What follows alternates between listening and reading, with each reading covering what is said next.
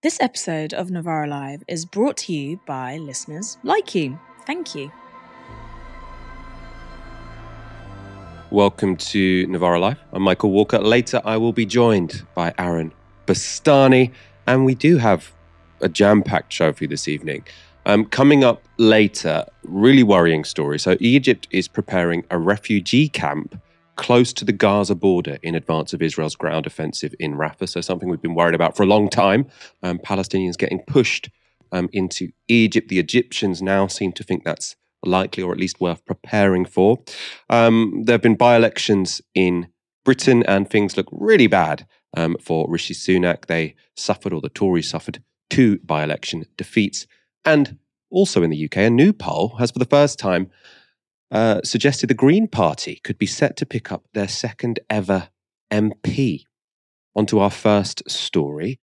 Russian opposition figure Alexei Navalny has died in a Russian jail. Navalny had already survived an attempted poisoning by nerve agent in 2020, and since 2021 had been locked in Russian jails on trumped-up criminal charges. He died in a penal colony in Siberia. According to the prison service, these were the circumstances of Navalny's death. Navalny felt unwell after a walk and almost immediately lost consciousness. All necessary resuscitation measures were carried out, but did not yield positive results. The paramedics confirmed the death of the convict. Now, this statement will not dissuade many from the belief that Navalny's death amounts to a political assassination of the most effective internal opponent of Vladimir Putin's regime. This was the BBC's obituary for Alexei Navalny. For years, Alexei Navalny was a thorn in the side of the Kremlin. A lawyer by training, he started out as an anti-corruption blogger. But he shot to prominence in 2011 during protests over parliamentary elections tainted by allegations of fraud. The demonstrations were the largest Russia had seen for years. Navalny was arrested, suddenly emerging as a significant opposition figure. His charismatic presence on the streets soon made him a regular target of the authorities. Alexei Navalny was a strong nationalist, but also a fierce critic of Russia's powerful elites. He developed a huge following on social media, publishing regular investigations into high-level corruption.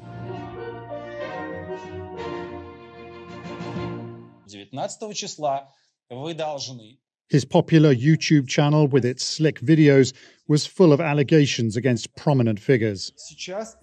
What we are seeing now is that the internet is the number one concern for the current regime, and its number one enemy too. His revelations led to official harassment. His offices searched, he and his staff detained. In 2017, he was attacked with green dye, causing damage to his right eye.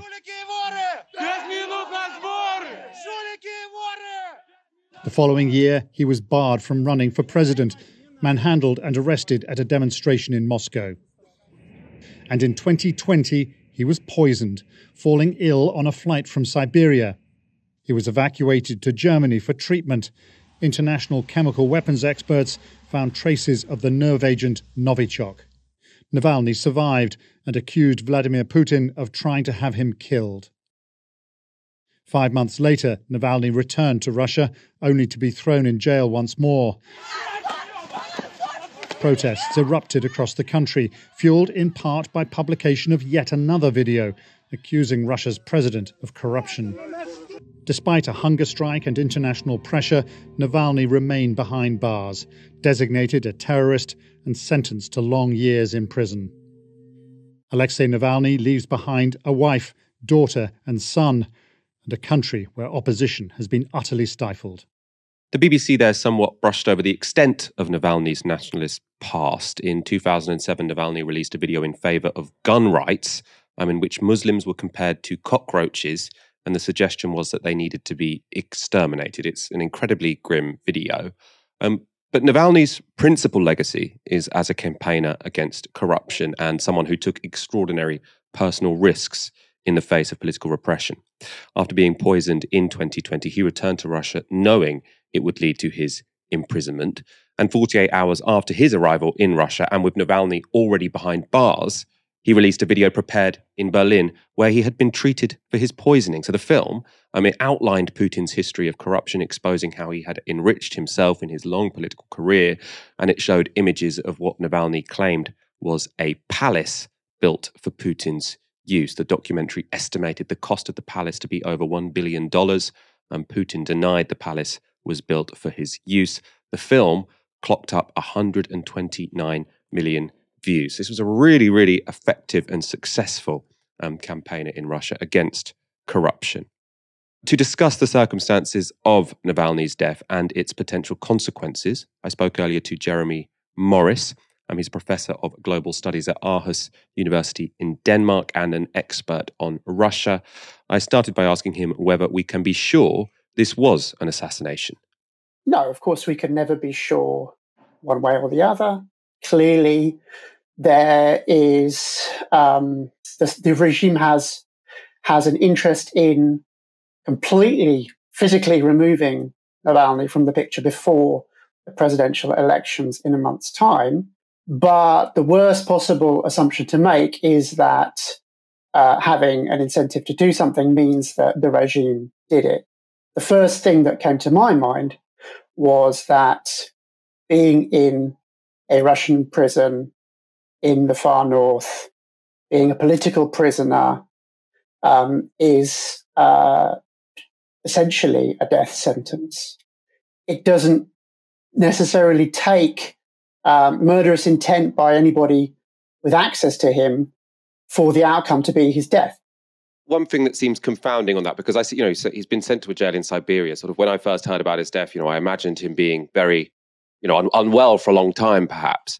But we're going to show you, we're going to show the audience this clip. Many people have seen it already. It's of Navalny only yesterday appearing in court.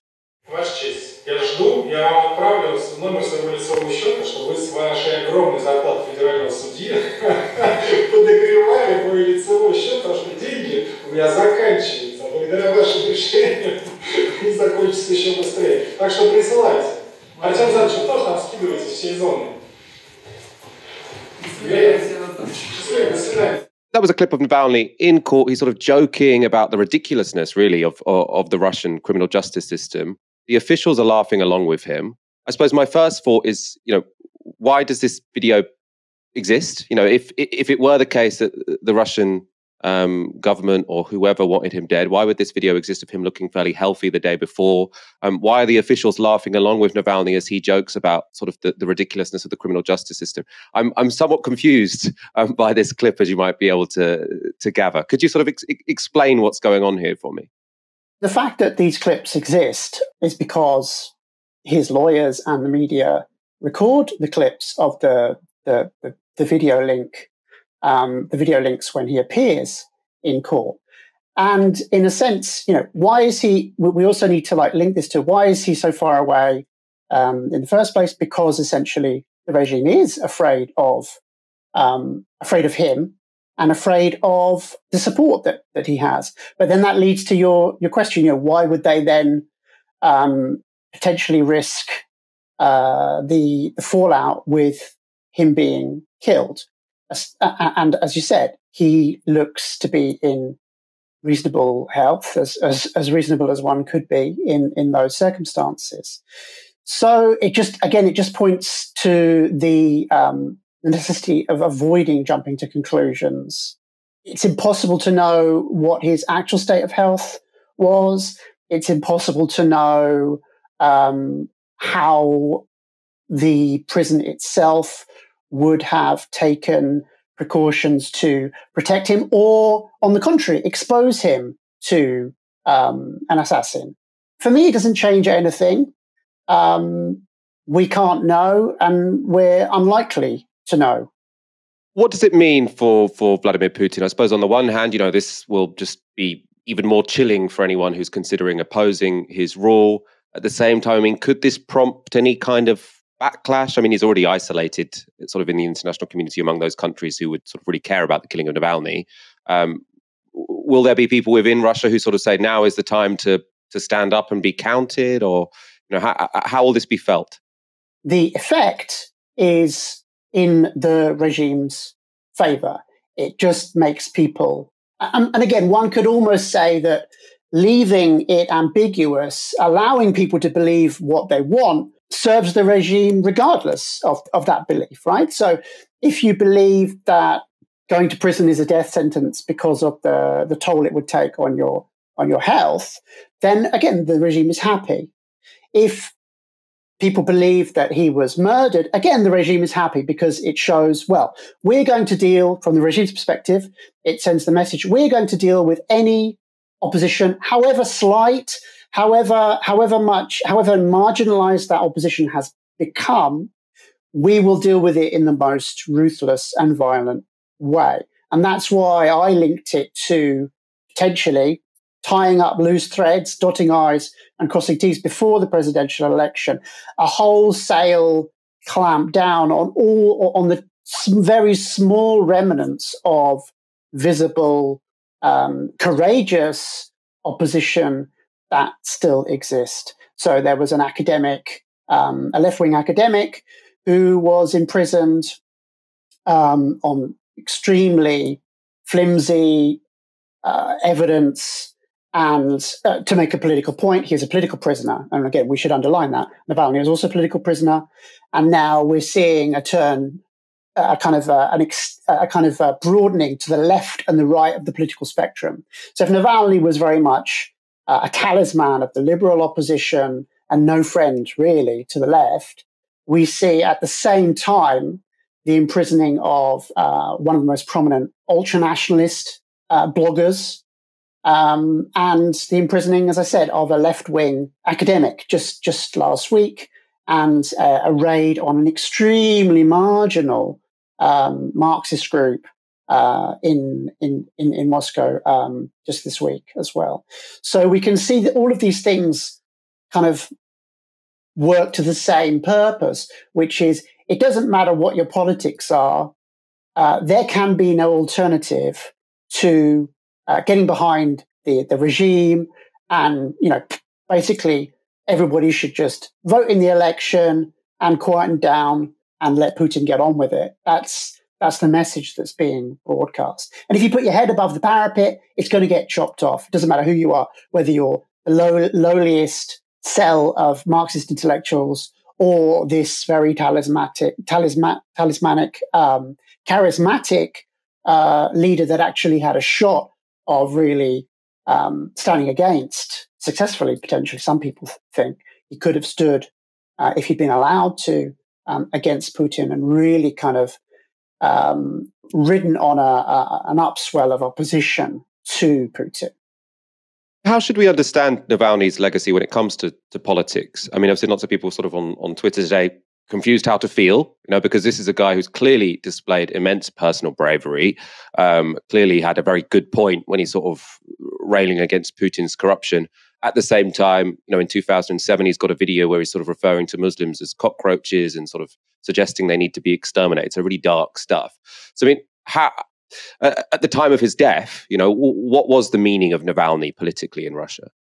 The liberal opposition, which represents the hopes of a large number of urban, educated, middle-class, relatively young people, are going to be shocked and terribly, terribly upset by this. We should not romanticize what he represented, though.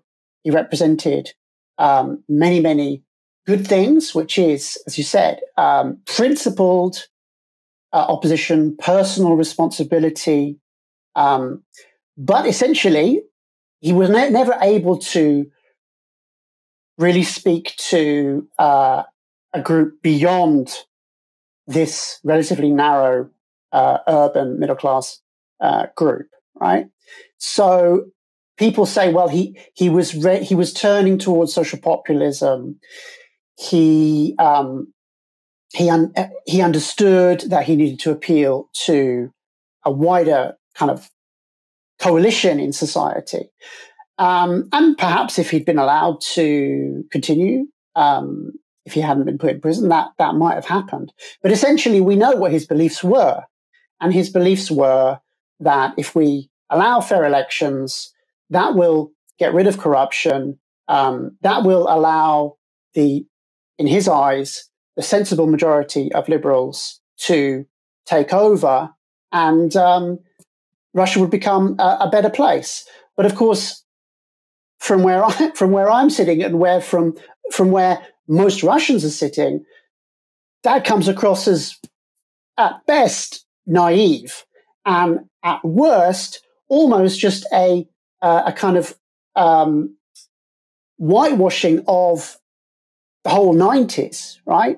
Where essentially you have wholesale looting of the economy in the interests of a tiny, connected elite that basically reinvent themselves, right?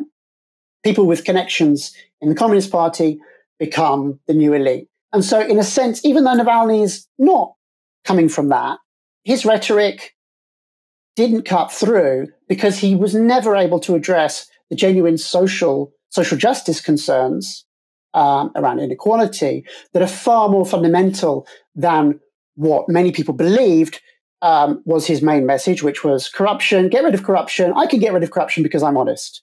Rightly or wrongly, they were never able to link that to the core concerns that many, if not most, Russian people have, which is why, if we live in such a rich country, are so many people incredibly poor? And in a sense, this question and the answer to this question is also connected to the war in Ukraine, right? So Navalny was not able to answer that question, and Putin is also not able to answer that question. And let's go straight on to our next story. Labour have claimed 2 by-election victories, overturning big Conservative majorities in both seats. In Kingswood, Labour's Damien Egan claimed 45% of the vote, overturning a Conservative majority of over 11,000. Conservative candidate Sam Bromley took 35%.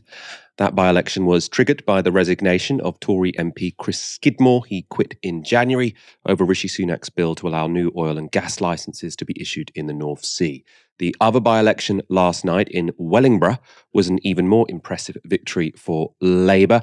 That's considering the Tories previously held a majority of over 18,000. Labour's Jen Kitchen won 46% of the vote, whilst the Conservatives were left with just 25%. That's a whopping 28.5% swing. Now, the extent of Labour's success in Wellingborough could have had something to do with the circumstances which triggered that by-election. Tory MP Peter Bone lost his seat after an inquiry found that he had subjected a staff member to bullying and sexual misconduct. To add insult to injury, the by-election candidate that the Tories put forward was none other than Bone's partner, Helen Harrison. However, Keir Starmer has offered a different rationale for Labour's win. Here he is taking a victory lap on BBC Breakfast. We're very pleased with those results. These were huge swings to Labour. The Wellingborough one was the second biggest swing in a by-election since the Second World War. So this is a very significant swing. I think there is a message now from these by-elections. We had a number of them last year, as you remember. I think the country is crying out for change. Everybody knows that things aren't working. Their NHS isn't working. They've got a cost of living crisis. I think they've concluded that the Tories have failed after 14 years. They can see now the Labour Party has changed. It's a different party to the party in 2019. And they can see that we've got the answers to their problems. And I was very pleased last night to see that we were clearly getting Tory switchers. In other words, people who hadn't voted for the Labour Party before, coming out last night and voting for the Labour Party in a by-election. And I think that vindicates, if you like, or is evidence. But I would say this, particularly to my team, there is more work to do. There is always more work to do. There's a long way to go before this election. And as every football fan knows, you don't win the league by a good win in February. I'm not sure if you ask the general public, they would answer that Labour has the answer to their problems. But nonetheless, these were good results for Labour, undeniably. And they are very bad results for the Tories. Rishi Sunak has given a suitably defeatist interview to the press. Midterm by-elections are always difficult for incumbent governments, and the circumstances of these by-elections were, of course, particularly challenging. Now, I think if you look at the results, very low turnout, and it shows that we've got work to do to show people that we are delivering on their priorities, and that's what I'm absolutely determined to do, but also shows that there isn't a huge amount of enthusiasm for the alternative in Keir Starmer and the Labour Party, and that's because they don't have a plan. And if you don't have a plan, you can't deliver real change. And when the general election comes, that's the message I'll be making to the country. Stick with our plan, because it is starting to deliver the change that the country wants and needs. So it's a somewhat, I think, pathetic excuse from the Conservatives, because he's basically saying, yes, we did really bad. We lost, dramatically, but the team we lost to aren't very good either. Now, if the team you lost to aren't very good either, that's really bad for you, right? If you lose to Real Madrid, right, maybe you're decent. If you lose to Watford, I don't know, maybe they're good at the moment. I've got no idea. My sort of football analogies are less convincing than Keir Starmer's, aren't they? But if you lose to a shit team, that makes you look even worse. So to sort of stand there and say, yes, they completely rejected us, we were completely obliterated, but the people who obliterated us, well, they're not that good either. It seems a bit pathetic to me. Another result from those by-elections that should have the Tories rattled is Reform UK's performance. Their candidate took 10% in Kingswood and 13% in Wellingborough. And Reform have been clear that they don't care about taking Conservative votes, even if that helps Labour. Here's party leader Richard Tice reiterating that message on Times Radio. You can't reward failure with more incumbency. And the Tories, frankly, given what they've done to the country and breaking the country, they deserve to be punished, and I think they will be punished, and quite right too. Look, equally, Starmageddon is what I call the disaster that Labour will inflict on the country, and our policies, I believe, are the policies that will save Britain. So they're both the two main parties are forms of socialism: high taxes, wasteful government spending, massive obsession with net zero, all of which will bankrupt the country. Aaron, welcome to the show. What is your takeaway from these by-election results? Well, there's a few takeaways, Michael, and then none of them are very good for the Conservative Party. The first one is, and it's not really been mentioned very much, is just how badly the Liberal Democrats do. They lose their deposit both times. Now, that's partly because they're not particularly inspiring, but I think it's also partly because people are doing the thing we always hear about in elections, but it very rarely happens, just strategically voting. We saw that in various by-elections where they won and the Labour vote switched Lib Dem. And now we're seeing it in big Labour wins and the Lib Dems en masse are voting for Labour. That's the first thing. You're seeing strategic voting, which, by the way, is a major reason why the majority in 97 is so big. Without it, it wouldn't be quite so large. Secondly, you have Reform, like you say, 10% in Kingswood, 13% in Wellingborough. They overachieved in Kingswood. I think they probably expected actually slightly more in Wellingborough, frankly.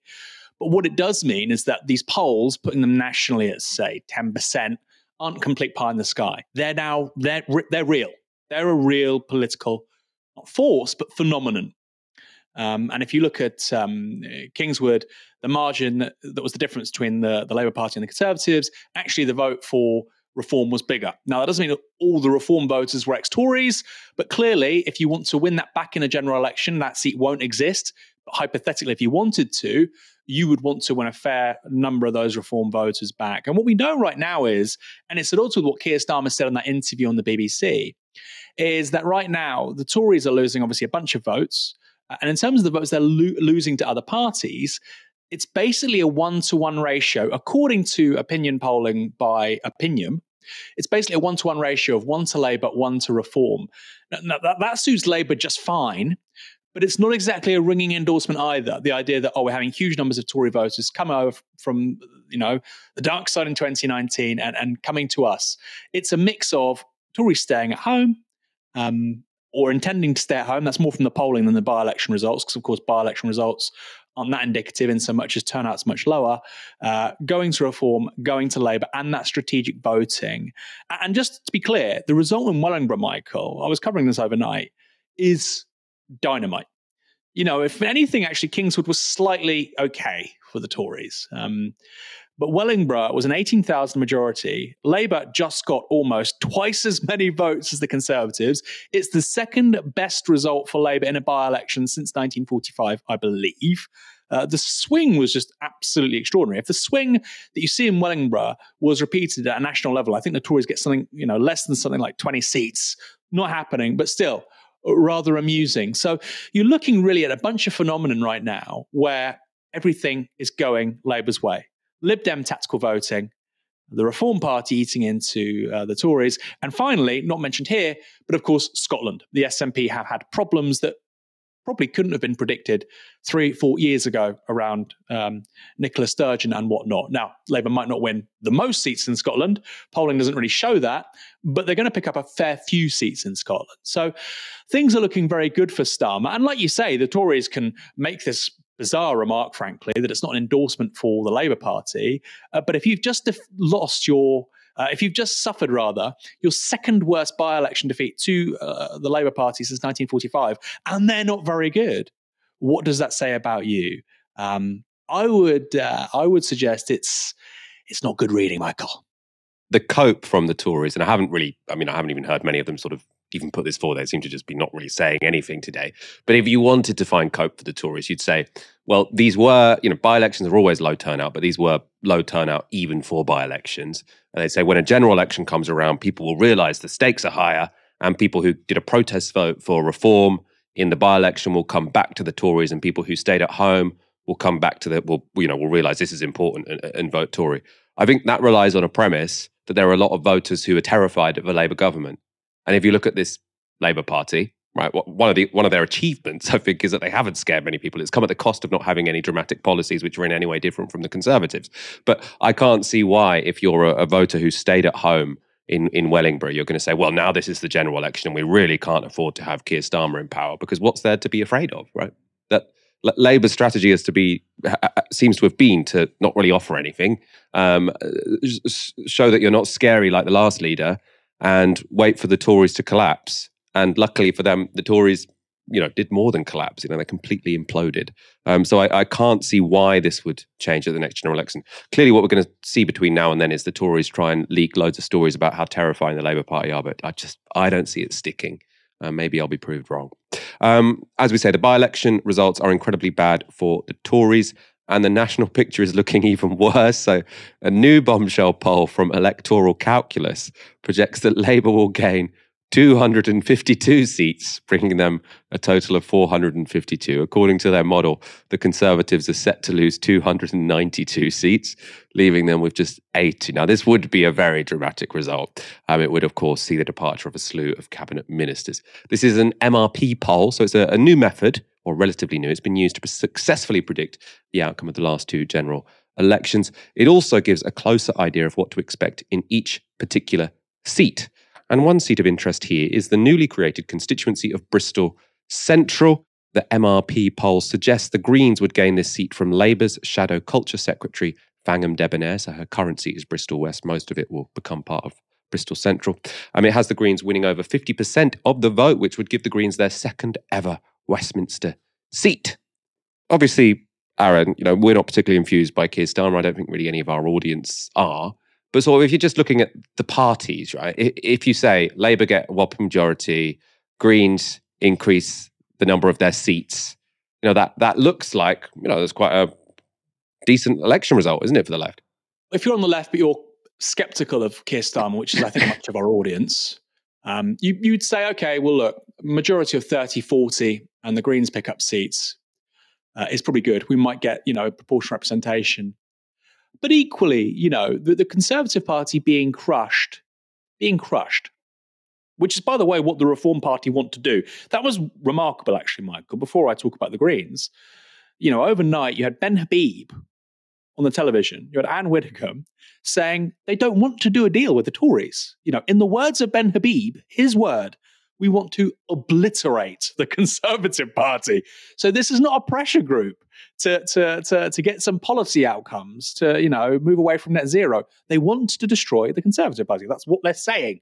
Now, maybe it's a ruse. He seemed pretty convincing. So that is, park that for a moment. There are a bunch of people that want basically the Conservative Party to be destroyed. He had a great line. He said, I'm in politics to destroy the Conservative Party. They got there first, which did make me chuckle, I have to say. There is a world where the Labour Party has a massive majority. The Tories are absolutely hammered. The Greens pick up a second seat. Now, that might sound daft, but what it would also mean is they'd pick up probably a bunch second and third places.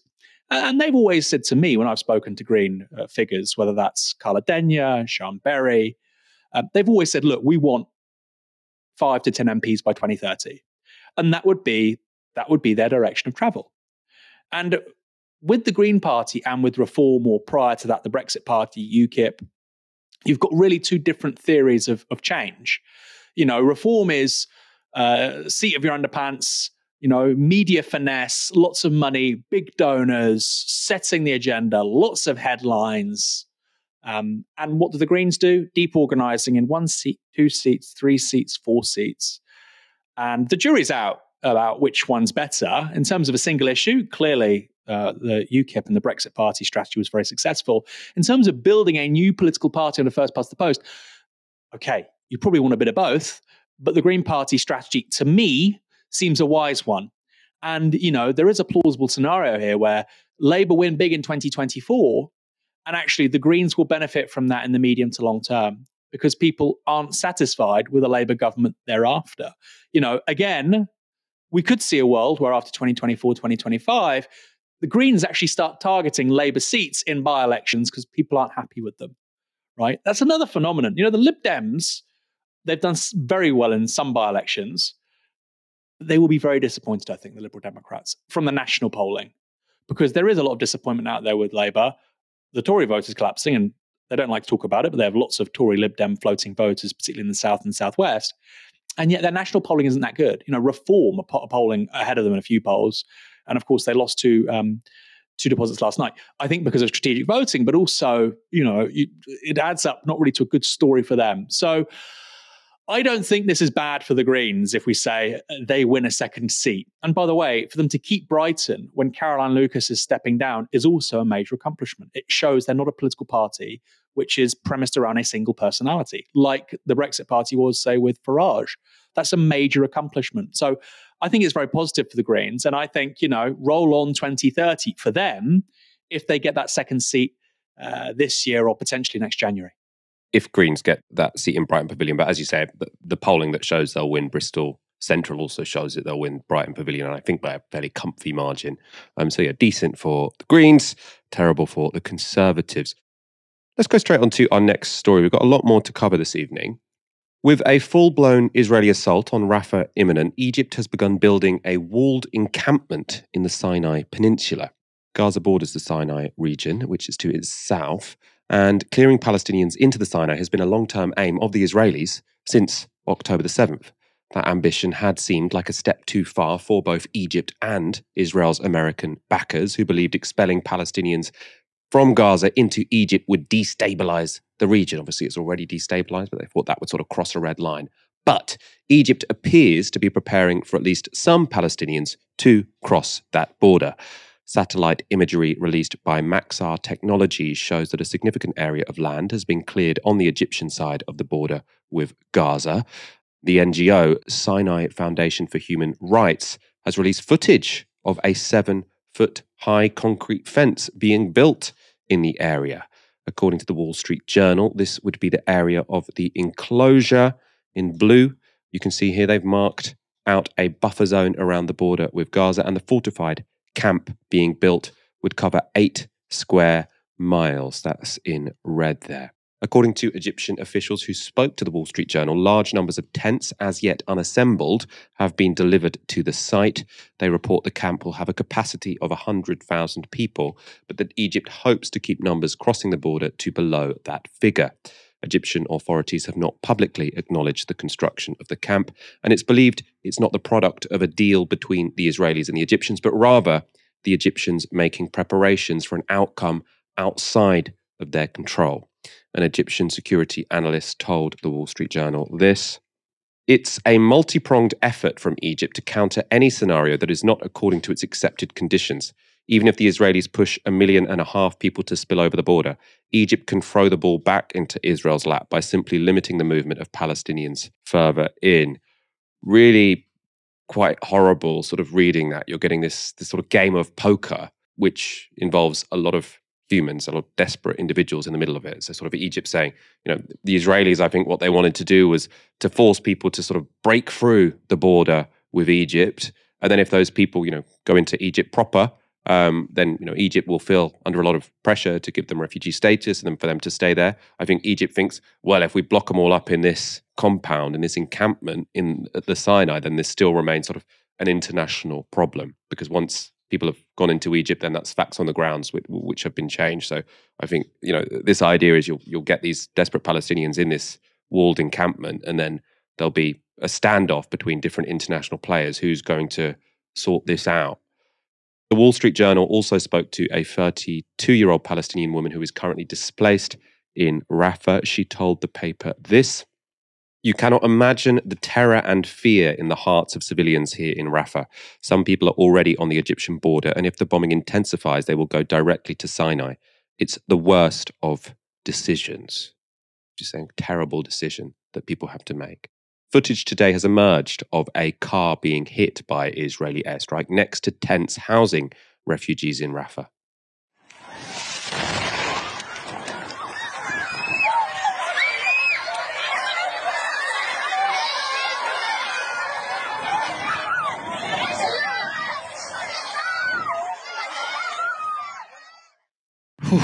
I mean, you can see...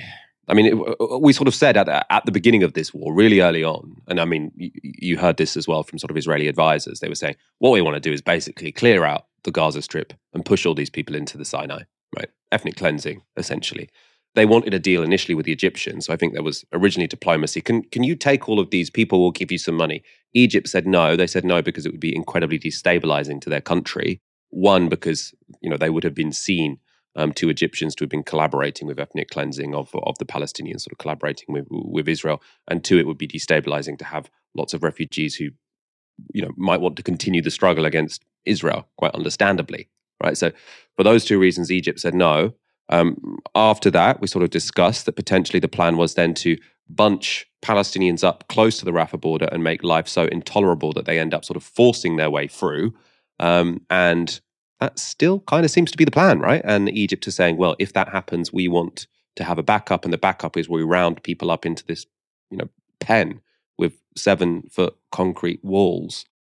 Aaron, very grim, and it does seem like lots of the worst case scenarios, let's say, that people were discussing as this war got going, they're all still on the table.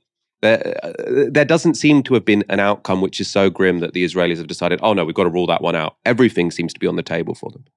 That's right. And we've been saying this right from the off, Michael, that the plan here is to displace as many Palestinians as possible. Maybe not all of them, but as many as possible. The plan really, in a sentence, is to have as much land with as few Palestinians in it as possible. That's been really the plan since Plan Dalet in the mid to late 1940s. Which was the basis of the Nakba, and it's the plan now. It is the plan, and this is not a conspiracy theory. There was a conference in Jerusalem recently. I think about a third of the Israeli cabinet was there. People were openly saying we need to send 2 million people to Europe, and they'll go via Egypt. They said that. They said England and Scotland. They openly said it. This is not intrepid investigative journalism by Novara Media. It's us watching, clips of the conference on Channel 4 News. So this is a big part of the plan, to displace people. And some people I've spoken to who are pretty knowledgeable about Egypt-Israeli relations, they think, frankly, that there may be a quid pro quo where if the Israelis destroy the border crossing, Egypt accepts them.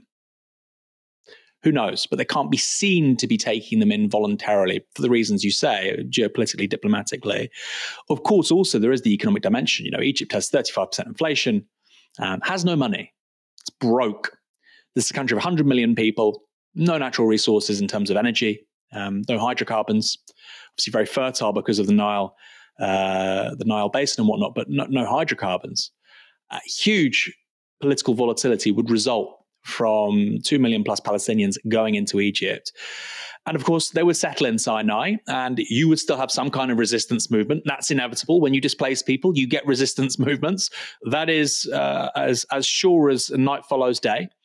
At which point you, of course, have the IDF potentially attacking Sinai, bombing Sinai, drone striking Sinai, which is Egyptian soil. Again, if you're Egypt, you don't want that. So there would have to be some massive incentives for the Egyptians, even if they were particularly cynical and depraved, to enable this, which are kind of unthinkable. Although some people have put that to me. it is, I think, a very real possibility that those people that are displaced to Egypt then subsequently come to Europe, as I already said. There was a great quote in the Financial Times really at the start of this thing, I think it was at the end of October, where an Egyptian diplomat said, and this was, a source said this to the Financial Times, an Egyptian diplomat said, if Israel forces them to come here, we will send them to you because you are the people that are arming them, enabling them. It's not our problem. And finally, there is this meme saying, well, all these Arab countries exist, stretching all the way from Morocco on the Atlantic all the way through to Iraq and, Yemen and the south of the Arabian Peninsula. All these Arab countries exist. Why won't they take them? Well, firstly, of course, that's a ridiculous argument for ethnic cleansing and genocide. But secondly, it's very bizarre that the same people that make that argument also say that we should shut the borders and not allow refugees into this country. But we haven't praised conservatives on this show many times for being intellectually coherent. But this is very much part of the agenda. And it has been right since the start of this war. We're not going to call it a campaign. It's a war. It's a continuation of a century-long war. And ethnic cleansing is a major part of how many people in Israel, within the Israeli government and establishment, want it to conclude. We're going to stick with Gaza for our next story. The Biden administration likes to say they want Israel to kill less Palestinians, but they keep giving Israel billions in unconditional military aid. It's a situation that doesn't make sense. And Cenk Uygur, who's mounting a primary challenge against Joe Biden, has released a powerful ad making that point. We get all the sandwich stuff for the kids' lunch. They don't like turkey anymore. Yeah, I know. What about the bananas? Yeah, I got them too.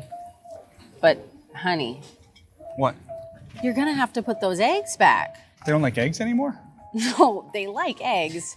But we have to set that $7 aside. For killing Palestinians? What? I mean, don't we give Israel $4 billion a year anyways? Yeah, and now we're giving them another $14 billion. Do you know how much that is per American taxpayer? No. It's like $85 per person. Apparently, it's costing us a lot of money to drop bombs on Gaza. It's terrible. Yeah. Don't they get universal health care too? Yeah, they do. We're paying for that too, probably. Might as well put the bananas back. Why the do we have to pay for all of this? Don't cuss at me. I'm Cenk Uygur and I approve this message. Let's save lives together at cenkforamerica.com. Now, I think that's a smart and effective advert, right? I mean, it probably is the case. The amount of money that is sent to Israel is not going to be that significant in terms of the American public, right? The American budget is ginormous. Why I really liked that advert is because it wasn't about defending Israel. So you might hear this argument, and I mean, this is the sort of argument that Trump puts forward quite a lot. Why should we waste our money, he'd say defending, Western Europe or Eastern Europe against Russia, for example. And it's sort of like, it's an America First argument. And, Cenk's advert is consistent with America First, but the emphasis was on this is money being used to kill Palestinians, right? And I think that framing of the funds that the United States sends to Israel is really important, because when this is talked about in the mainstream media, obviously this is defense funding or defense aid to the Israelis so that they can defend themselves. And as we've talked about so much on this show, this is a genocidal war. The Israelis aren't trying to defend themselves against Palestinians. They're trying to clear Gaza of Palestinians. The means by which they're doing that is making Gaza so unlivable that they hope that people will break through the Rafah crossing and into Egypt, never to return. Right? And how do you make it incredibly unlivable? You kill shed loads of people, right? I mean, it's classic ethnic cleansing, right? You kill lots of people as a threat to say, well, you don't really want to live here now, do you? It's incredibly dangerous. Why don't you leave? Right? So that's what America's military aid to Israel is doing. And I think it was, brave and effective for that campaign ad from Cenk to sort of say it like it is. Yeah, this money is going to Israel so they can kill Palestinians. It's got nothing to do with Israel defending itself. It has everything to do with them killing, murdering innocent civilians because they want their land. Let's go on to our next story. Two more to get through this evening. Yanis Varoufakis is a former Greek finance minister, a Marxist academic, and a good friend of Novara Media. And he's got a new documentary coming out. This week, my colleague Ash Sarkar sat down with Yanis and the film's director, Raul Martinez, for a chat about the film. That's coming up after this trailer. Death is to capitalism that which hell is to Christianity. Unpleasant and essential. We are in the middle of the worst economic crisis since the Great Depression. The sacrifices of the Greek people will bring the country back to prosperity. The 2008 crisis was not one of the normal periodic downturns. It is the longest damage-inducing crisis in the history of capitalism. I could feel that the tsunami was coming, the result being the modern world that we live in. We were negotiating with financial terrorism, creditors who did not want their money back. Every asset of the Greek state was bundled together. This was a hidden bailout, and we were collateral damage. They want our properties, they want our homeland. Austerity is another term for class war. Orchestrated attempt of economic aggression. It cannot be described in any other way.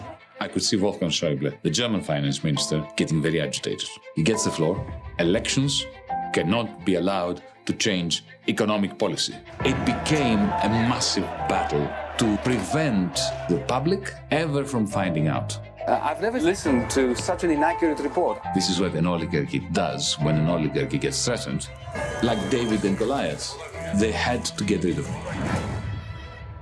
The landline rings. If you want your son to continue to return safely every night, you better lay off. And he mentioned a particular bank. We're being dragged into a labyrinth.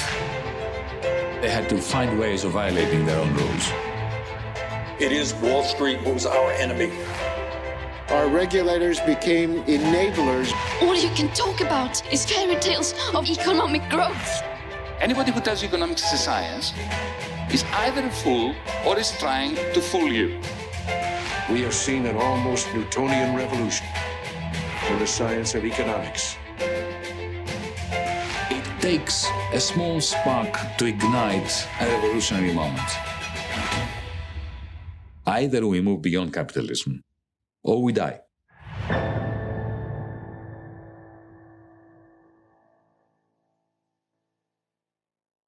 Hello, I'm here with Yanis Varoufakis and Raul Martinez to talk about their new film, In the Eye of the Storm, The Political Odyssey of Yanis Varoufakis. Thank you so much for joining me today.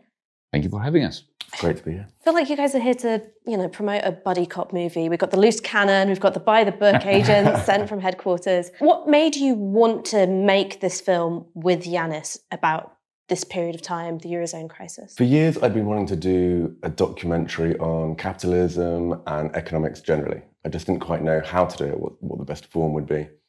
I'd seen how the language of economics had been weaponized to justify the unjustifiable, especially since the 2010s and with austerity but not many people were joining the dots and seeing the underlying pattern. That, of course, is the logic of capitalism, that it exploits labor, it exploits the planet. And I thought, okay, there is a space here for popularizing an economics critique. And I kind of thought, okay, well, perhaps there's a way to hang this critique on a personal journey and have a narrator who has a gift for communication, has all the necessary expertise. And of course, the story of Syriza and what happened in Greece itself just has this inherent drama to it. So, Yanis was, for a director, documentary director, he was a gift. We had, 3 to 4 hours a day in Athens in a dark room, and he answered just... For a week. Yeah. Yes, for a week. We pushed him hard, but he gave such fantastic interviews. And I started with the idea of just doing a single feature, and it expanded into a 6-part series, just because what he managed to give was gold. I could see Wolfgang Schäuble, the German finance minister, getting very agitated. He gets the floor and very quickly comes up with a classic line. Elections cannot be allowed to change economic policy. To which, of course, I retorted that this is excellent news for the Chinese Communist Party, because they agree. Going back to the financial crisis, I was 16 in 2008, so my entire adult life has been defined by the financial crisis and its many, many consequences. Why was there no back to normal? Why was there no recovery, as you might understand that word? Capitalism has a tendency to create a sine wave, as we say in trigonometry, right? Ups and downs and ups and downs. So periods of growth, and then a crisis, and then redemption, and recovery, and then another crisis. But every now and then, and in particular twice in its history, it went through a catastrophic collapse from which it never recovered its mojo as it was before. That was 1929, and unfortunately for you and your generation, 2008, your generations, our generation's 1929. When something, it's like the big one, the big earthquake, which then even if you rebuild the city, it will not be like it was before. That's how I saw 2008. And unfortunately, and fortunately, because these are the ways of history, your generation has been condemned to never having the solace that your parents' generation had. That even if they went through a bout of unemployment, a bout of bankruptcy, they lost their house, or at least they could hope that within a reasonable frame of time, their kids, their grandkids, would have a better life than they did. That's no longer the case because capitalism, in my view, in 2008, met a crisis that effectively killed it. In the same way that 1991 was the crisis that killed socialism and communism and social democracy, the great defeat of the left, 2008 was a great defeat of capitalism. But because we of the left were incapable of presenting your generation with a viable, credible alternative, the result is, remember what Rosa Luxemburg once said or asked, socialism or barbarism? Well, it's barbarism with the bankers acquiring power that they never had before. And now we have big tech, what I call cloud capital, which is creating a new kind of feudalism. But this is not even capitalism anymore. So I think that this is what your generation is experiencing. And my generation, we are responsible for it. And how can people watch this film? Thank you for asking. Well, it's available right now. If you go to eyeofthestorm.info, you can buy it directly from there. And in a few weeks, it will be available on Amazon and the rest. But we thought before we give Jeff Bezos his 40% cut, we're releasing it independently. Well, Yanis, thank you so much for joining me today. Well, thank you very much. And keep doing what you're doing at Novara Media. Support Novara Media and all the independent media. Good message discipline from Yanis Varoufakis there. The full version of that conversation will be out on our channel soon. So look out for that. Let's go on to our final story. Howard Jacobson is a prominent British novelist and journalist. He's Jewish and also a prominent supporter of Israel. And he's complained to the BBC about their coverage of the Gaza war. Oh, poor BBC. I love the BBC. I've watched BBC News for as long as there's been BBC News, and I've trusted it. I don't think it's had a very good war. I think it's been too inclined to disbelieve anything the Israeli army says. I'm not saying they have to agree with the Israeli army. I'm not saying they have to take sides. I'm not saying that what's on our screens isn't horrific. And if it's horrific, we need to see it. But do we need to see some of those images quite as often as we see them? The same image, as it were, or another version of it, again and again. Some nights... Some would say yes. Some would say yeah. Well, I would say... What you do when you do that is you virtually take a side. Some would say maybe there's only one side, but there's never only one side to an argument. It is agonizing to see what's happening, but there are reasons for it and complex reasons for it. But more important than that is when they have made a mistake, a very costly mistake sometimes, they've made a very bad job of apologizing for it. They haven't apologized grandly enough. They haven't understood that when they say the Israelis have bombed a hospital, which the Israelis have not bombed, provably not bombed, they haven't taken into account that while that story has been, while the lie, and there are enough lies that Jews have to deal with, while that lie has been circulated, how many more anti-Semites have been made by that lie? And you know what happens if you're an anti-Semite? Once you're an anti-Semite for life. Now, sort of in that clip, in that argument, I assume Howard Jacobson was referring to the explosion at the Al-Atli hospital. That was at the start of the war. In fact, it's still very much disputed whether that was caused by a misfired rocket or Israeli artillery. But it doesn't really matter either way, because Israel then went on to attack every single hospital in Gaza. Every single hospital. Should the BBC not report that in case it creates, in his words, anti-Semites, right? And this was the most chilling part of his intervention. He complains, with reference to Palestinian casualties, that the BBC keeps showing, quote, the same image, as it were, or another version of it. Now, the BBC and the Western media in general has certainly not shown the same image of Palestinians suffering every day. But what we do see is different pictures, different images of different Palestinians who've been killed, who've been maimed, or who've been orphaned. Because there are new Palestinians being killed, maimed, or orphaned every single day. Presumably, though, to Howard Jacobson, once you've seen one orphaned Palestinian, one Palestinian family wiped out, or one Palestinian mother maimed, well, you've seen them all. They are just another version of the same image. If you've seen one dead Palestinian, why do you need to see another? Completely chilling. Of course, I think the BBC should be showing more images of Palestinians who've been killed, right? Because this is happening every day. Howard Jacobson, they already get the idea, right? Israel are killing lots of Palestinians. They get the idea. Do you need to keep showing them? Aaron, I thought that was just phenomenal that someone felt comfortable going on television and making that argument. All of these images are essentially the same. You know, oh, I've seen this image already. It's just another Palestinian who's been killed. Well, it's depraved, isn't it? And the point is that, presumably for this man, they are all the same. They're not individuals because they're not being viewed as fully human. I mean, that's the only explanation for that formulation of words, isn't it?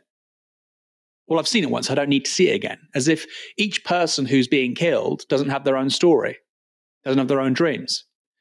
You know, I interviewed a British Palestinian journalist recently for Novara Media, and he had lost his sister and her 7 children. 7 children. They're all still buried beneath rubble in Gaza. They all have names. They all had dreams. He told me what they wanted to pursue as careers, these kids. He has children here in the UK. They all have aspirations too. They're no different, by the way. My daughter is no more valuable than a little girl that was a month old buried under that rubble. And if you don't think that, it's because you're dehumanizing the victims of all of this. Thank you, Aaron, for joining me tonight. We're going to wrap up there. Thank you, Michael. Great pleasure to talk to you tonight. Also to say on this week's Downstream on Sunday, that is the Palestinian journalist I was mentioning, an extraordinary interview. I hope you join us at 6 p.m. on Sunday. Thank you all for tuning in. Come back on Monday for another show from 6 p.m. For now, you've been watching Novara Media. Good night. This broadcast is brought to you by Novara Media. Go to novaramedia.com/support.